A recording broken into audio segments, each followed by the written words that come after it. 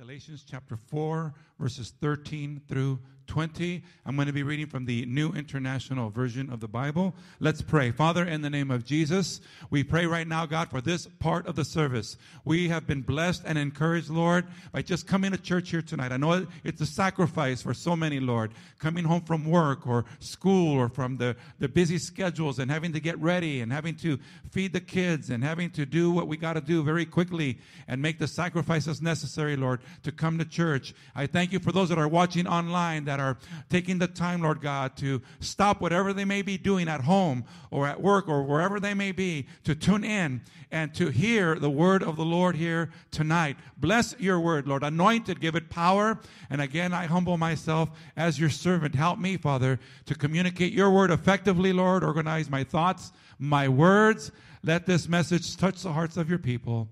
And most of all, Father, if there's someone listening tonight that does not know you as Lord and Savior, perhaps they are on their way to hell and don't even realize it because they're blind and deaf, Lord God, and ignorant of the truth. We pray, Lord God, that you would set them free tonight. In Jesus' name we pray, and all God's people said, amen, amen. Praise God. Okay, Galatians chapter 4, starting at verse 13, the Bible says this. As you know, it was because of an illness that I first preached the gospel to you. And even though my illness was a trial to you, you did not treat me with contempt or scorn. Instead, you welcomed me as if I were an angel of God, as if I were Christ Jesus himself. Where then is your blessing of me now? I can testify that if you could have done so, you would have torn out your eyes and given them to me. Have I now become your enemy by telling you the truth? Those people are zealous to win you over, but for no good. What they want is to alienate you from us, so that you may have zeal for them. It is fine to be zealous, provided the purpose is good, and to be so always, not just when I am with you. My dear children, for whom I am again in the pains of childbirth until Christ is formed in you. How I wish I could be with you now and change my tone, because I am perplexed about you. Now, last week, we were focusing on verses 13 through 15, and we learned that the Apostle Paul was making reference to a serious illness that he experienced when he first met and preached the gospel to the churches in Galatia, or to the Galatians. And we know that on Paul's first missionary journey, when Paul and Barnabas entered the region or the state of Galatia, there were a number of cities there that he visited. And one of the cities that he visited was Lystra. And Lystra is in the state or in the region of Galatia. And we know that the Apostle Paul was beaten so bad that he was left for dead there in the city of Galatia. He did recover, but it is believed that as a result of his severe beating, he sustained very serious injuries, perhaps even became handicapped in some way, or at least he got very, very ill as a result of it. And Paul makes reference to an illness that affected his eyes. Again, we don't know exactly what that is, but it definitely makes reference to his eyes getting messed up. And according to our text, the Galatians were kind enough to take care of him and to encourage him. Let's read again the scripture reference that tells us about the severe beating that the Apostle Paul had on his first missionary journey and visit to Lystra in the region of Galatia. It says this in Acts chapter 14, verse 19. Now remember his first missionary journey, first visit to the city called Lystra, and this is what happens. Then some Jews came from Antioch and Iconium. These two cities are also in Galatia. Then some Jews came from Antioch and Iconium and won the crowd over. They stoned Paul and dragged him outside the city, thinking he was dead. Not only was the Apostle Paul severely beaten and left for dead, but we also made reference to the fact that the Apostle Paul suffered from what he calls a thorn in the flesh. In 2 Corinthians chapter 12, verses 7 through 9, it says this, or because of these surprisingly great revelations, therefore, in order to keep me from becoming conceited, I was given a thorn in my flesh, a messenger of Satan to torment me. 3 times I pleaded with the Lord to take it away from me, but he said to me, my grace is sufficient for you, For my power is made perfect in weakness. Therefore, I will boast all the more gladly about my weaknesses, so that Christ's power may rest on me. Again, many people have tried to identify what this thorn in the flesh was, what it actually was. Many believe it was a chronic eye problem. Some people think it was malaria. Others think it was migraines, epilepsy, a speech disability, a repeated temptation, depression, mental torment from his past, loneliness, or a broken heart. Others believe it was an actual spiritual thorn sent by Satan. Others believe it could have been a person. But we need to be very clear that the Bible does not identify what this thorn in the flesh actually was. Jesus even warned the Apostle Paul about the suffering that he would have to endure in the ministry. In Acts chapter 9, verses 15 and 16, the Bible says this: But the Lord said to Ananias, Go, this man is my chosen instrument to proclaim my name to the Gentiles and their kings and to the people of Israel. I will show him how much he must suffer for my name. And again, the main point that we tried to make last week was that the Apostle Paul did not allow these terrible physical problems to stop him from fulfilling his ministry. He did not allow the horrible suffering or the pain or the physical limitations that he experienced stop him or prevent him from pursuing his ministry goals. Whatever this illness was that the Apostle Paul suffered in Galatia, or whatever this thorn in the flesh was, it did not stop or hinder or prevent or discourage Paul from serving Jesus Christ. Are you guys listening to me here tonight? It did not stop him from serving Jesus. Paul did not let whatever handicap he suffered from stop him from faithfully serving Christ. And most importantly, the Bible says that Paul prayed. He prayed at least 3 times. God, please remove this thorn in the flesh. God, please heal me of this thing. Please remove it. At least 3 things. 3 times he prayed. And even though God never answered Paul's prayer to heal him or deliver him or to remove this thorn in the flesh, God's decision not to heal him did not stop him from remaining faithful to God. Many of us, sadly even myself, many of us turn away from God when God chooses not to answer our prayers. We get a serious attitude with God. But to his credit, Paul never turned his back on Jesus Christ. We also showed you a couple of real examples of people today who have experienced severe handicaps and did not allow those handicaps to stop them from accomplishing great things for the kingdom of God. The first video that we saw last week was a man by the name of Nick Vujicic, who was born with no arms and no legs. The second video that we saw featured a woman by the name of Johnny Erickson Tata, who became a quadriplegic as a young teenager. Both have had to endure severe suffering, and both did not allow their physical limitations to stop them from pursuing God's will and their purposes in their lives. And to this day, God has chosen not to heal them, and yet they are remaining faithful to the Lord. They are still serving Jesus, and they are still serving souls, winning souls for the kingdom of God, church. Now, I didn't mention this last week, but you know, one thing that amazes me about the Apostle Paul is that the Bible tells us that after he was beaten so severely in Lystra, and after being left there for dead, he leaves Lystra, he goes on to preach, and he reached the last city in his first missionary journey. And then on his way back home from his first missionary journey, the Apostle Paul returns back to Lystra again to continue ministering again. Let's read a little bit more in Acts chapter 14, verses 19 through 22. It says this: Then some Jews came from Antioch and Iconium and won the crowd over. They stoned Paul and dragged him outside the city, thinking he was dead. But after the disciples had gathered around him, he got up and went back into the city, went back to Lystra. The next day, he and Barnabas left for Derbe. They preached the gospel in that city and won a large number of disciples. Then they returned to Lystra.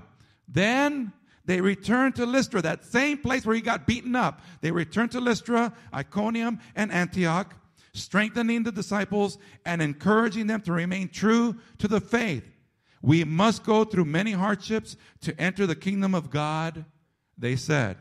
Why is this such a big deal? Most people, after they have been traumatized in their life by something or by someone, they never return or want to return to the place where they received that trauma. They don't even want to be reminded of what they went through. And yet, the Apostle Paul returned to Lystra in order to do what? In order to encourage and strengthen the disciples to remain true to the faith. I'm going to read it again.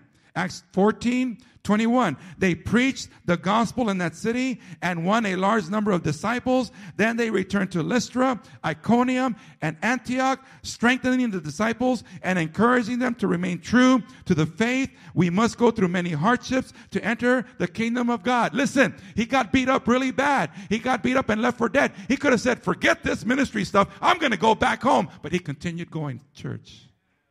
He continued going forward for the Lord. And he even went back there again to minister what? To encourage them and to strengthen them, even though that was a place where he got totally jumped and beat up.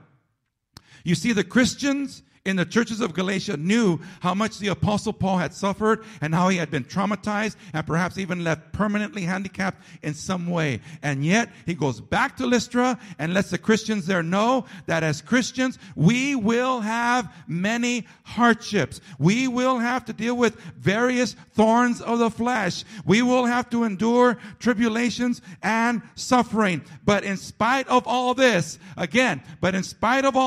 we must still remain true to the faith. Let me say that again. In spite of all this, we must still remain true to the faith. Some of you are not getting it. It's not sinking into your spirit. In spite of this, in spite of the hardships, in spite of the thorns of the flesh, in spite of tribulations and suffering and all kinds of madness, we still have to remain true to the faith.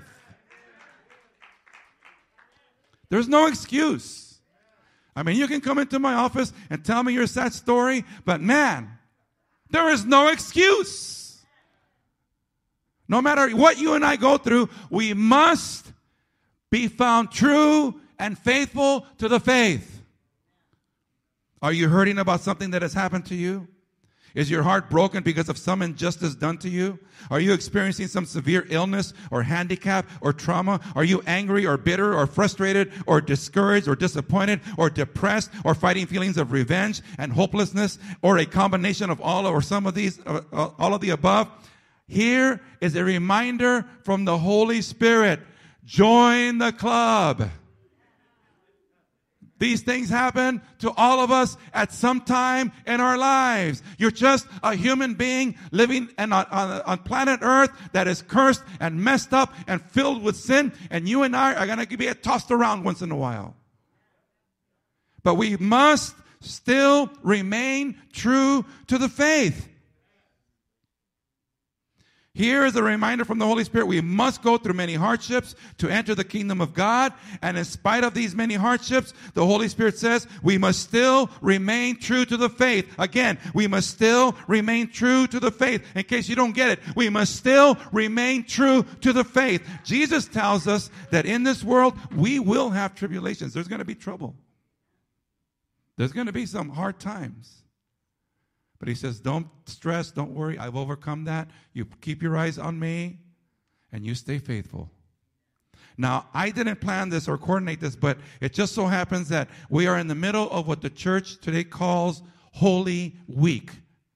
And what makes this week significant is the fact that during this week, we remember the last few days of Jesus' physical life and ministry here on earth. This past Sunday, we celebrated Palm Sunday, for those of you that were here at church, where Jesus had his disciples. They entered Jerusalem, and Jesus was surrounded by thousands, literally thousands of people welcoming him into Jerusalem, praising him, glorifying him, and believing that he was coming into Jerusalem to establish himself as a physical king over the nation of Israel. But sadly, we know today that Jesus entered Jerusalem knowing that he was going to have to endure terrible and severe suffering. terrible and severe trauma, pain, injustice, humiliation, torture, and ultimately crucifixion and death on the cross. And yet, Jesus set himself as an example for all of us about how important it is for us to remain true to the faith no matter what. Jesus is our ultimate example of how we as Christians will at times have to endure and go through many hardships and suffering in order to enter the kingdom of God. We will have church this Friday, just a couple of days from tonight, where we will read from the scriptures the terrible suffering and torture that Jesus endured for all humanity. But for now, let's continue on with our text for tonight. Let's go back to Galatians chapter 4, and I want to read verse 13 through 17 again. It says this: As you know, it was because of an illness that I first preached the gospel to you. And even though my illness was a trial to you, you did not treat me with contempt or scorn. Instead, you welcomed me as if I were an angel of God, as if I were Christ Jesus himself. Where then is your blessing of me now? I can testify that if you could have done so, you would have torn out your eyes and given them to me. Have I now become your enemy by telling you the truth? Those people are zealous to win you over, but for no good. What they want is to alienate you from us, so that you may have zeal for them. This section of Scripture brings up a very sensitive and controversial theme that affects the church even today. What is this theme? It is loyalty. What is the definition of loyalty?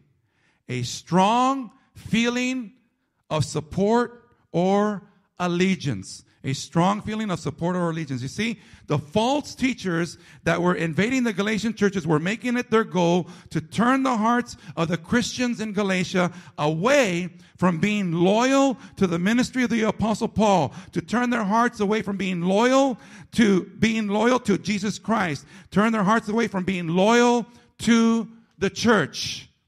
Listen, the enemy is very upfront today, and he is very bold today about his agenda. There is no shame in his game. Are you listening to what I'm saying here, church? No shame in his game. He represents one world order. He represents globalism. He is Antichrist. He is a liar. He represents darkness and evil and division and confusion. He is anti-church, and I mean the whole church. The devil hates the church. He hates you. He hates me. He hates our church. He hates all the churches around the world. He doesn't care if you're Protestant or Catholic or Methodist or Lutheran or Assemblies of God or Victory Outreach or Foursquare or non-denominational. If you go to church, he hates you. If you go to church, he will do all that he can to get you to turn your back on the church. Yes, he will even use Pastor Jerry to say something that's going to offend you and make you mad and make you say, I'm never going to go back to church again because I don't like Pastor Jerry. He is sly and he is wicked, and he will do whatever he can to take you out. Why go to church? Why restrict yourself from experiencing or enjoying or satisfying or fulfilling your desires and passions? Church is irrelevant. Church is outdated. Church is a waste of time. Christianity is not real. It is fake. The people are fake. The Bible is fake. The church leaders are fake. There is no God. If you want to get loaded, go ahead and get loaded. If you want to get drunk, go ahead and get drunk. There are no consequences. If you want to have sex, go ahead and hook up and have sex with whoever you want. If you want an abortion, get an abortion. Who cares? If you want to live together without being married and fornicate, go ahead and live together. If you want same-sex relationships and marriage and homosexuality, go for it. If you want a divorce, get rid of that bum. Get rid of that sleazebag. Get your divorce. Go on with your life. Why go to church? There is no God. The enemy wants to tear you away from being loyal to Christ and from being loyal to the church, and tear you away from believing the truth of the gospel. He wants to convince you that there are no consequences to sin.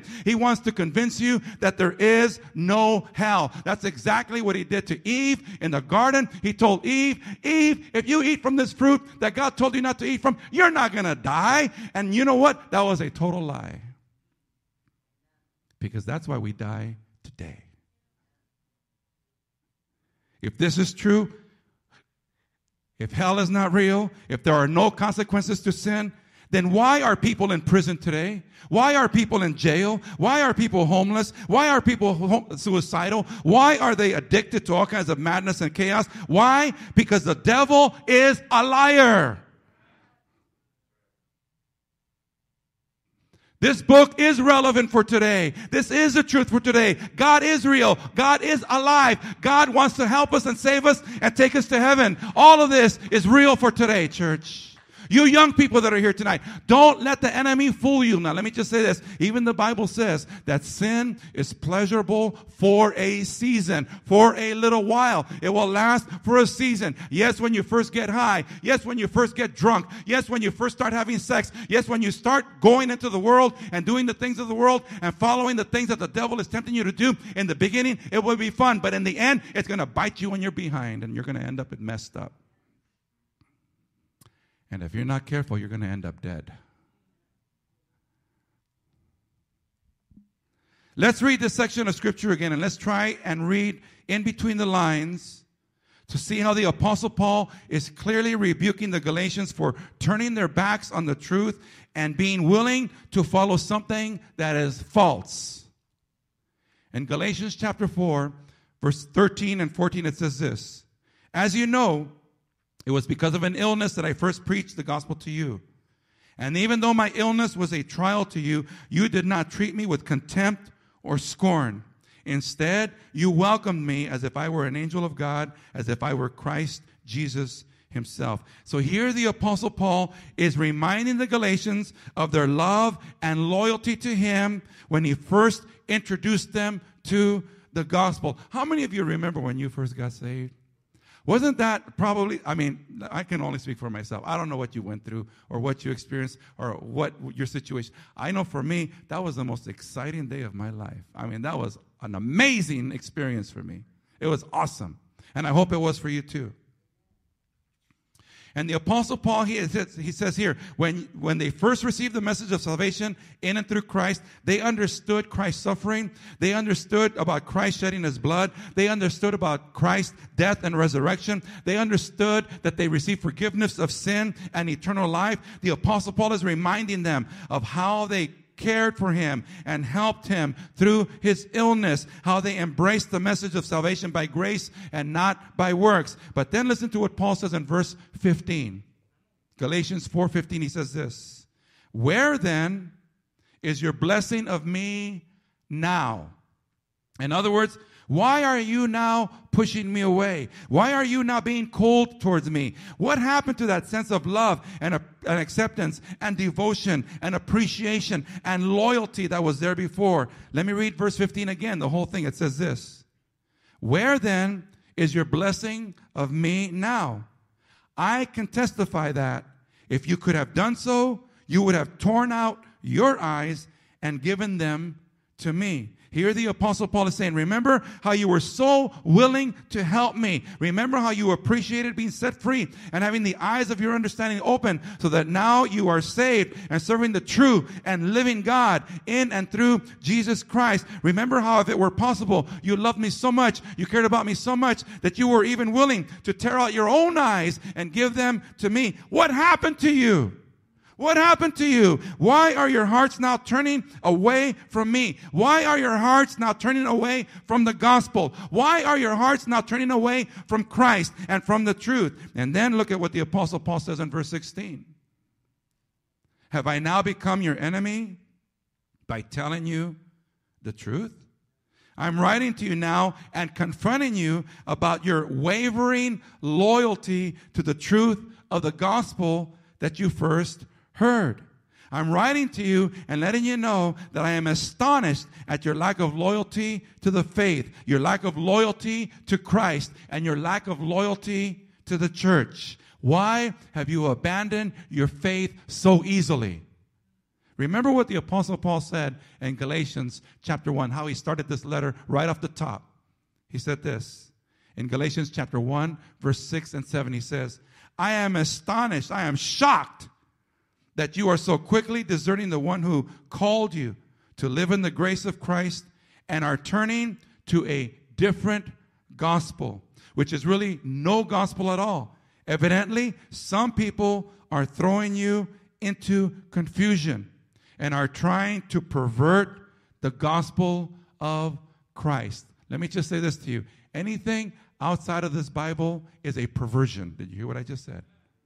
Anything that is outside of this book called the Bible is a perversion, and it's going to try to confuse you and mess you up. If we go back to our text, in Galatians chapter 4, Galatians chapter 4, verse 17, it says this: those people are zealous to win you over, but not for good. What they want is to alienate you from us, so that you may have zeal for them. We have to realize that there are those that are intentionally striving to tear you and I away from remaining loyal, not only to Christ, not only to the church, but loyal to each other. How many of you know that we are each a gift to each other in the church? Can you say amen? Even though you get on my nerves once in a while, even though you guys get me upset once in a while, even though you guys irritate me once in a while, even though sometimes I have to deal with your bad breath and your underarm breath and your all the stuff. But you know what? I'm glad you're in my life. I'm glad that we have each other. Even with all our hang-ups and all our issues and all of our drama and all of the madness that we all put ourselves through, I'm glad that we have each other in Christ. But the enemy is out to destroy you and me and this relationship that we have together through Christ. Listen to what it says here as we bring this to a close for tonight. Those people are zealous to win you over, but not for good. Listen, when the enemy comes at you and he offers you something that seems so good and so nice and so tempting, but you know it's not of God. It may seem, this is why he's such a deceiver and a liar, because he's good at what he does. It may seem in the beginning, this is for your good, Jerry. This is going to help you. This is going to make you feel good. This is going to encourage you. Look at how your wife treats you. She treats you like a dog, but you know what? If you do what I tell you to do, you're going to feel good, Jerry. He's going to make you think that what he's offering you is for your good. But you know what the Bible says? It says here, those people are zealous to win you over, but for no good. For no good. Then it says, what they want is to alienate you from us, to separate you from the body, to separate you away from church, to keep you away from hearing the truth, to keep you away from someone that's going to knock some sense into you, that's going to have the courage to get in your face and tell you, dude, if you keep doing what you're doing, you're going to end up in hellfire. You better repent and get rid of that thing right now. And then it says here, those people are zealous to win you over, but not for good. It may seem like it's for good, but it's not for good. And what they want to do is alienate you from us, to separate you, to isolate you, to take you away from the fellowship so that you may have zeal for them. In other words, take away your passion from Christ and then give you a passion instead for the things of this world that lead to death. Let's pray and let's ask God to help us not to be deceived in these last days that we're living in. And that no matter what happens, no matter what we have to deal with, no matter what kind of temptations or harassment or offers are brought to us, that you and I will stay faithful to Jesus. Can you say amen, church? Let's pray right now. Father, in the name of Jesus, as we conclude this message for tonight, Lord, help us, Father, to remain true and faithful to you, Jesus.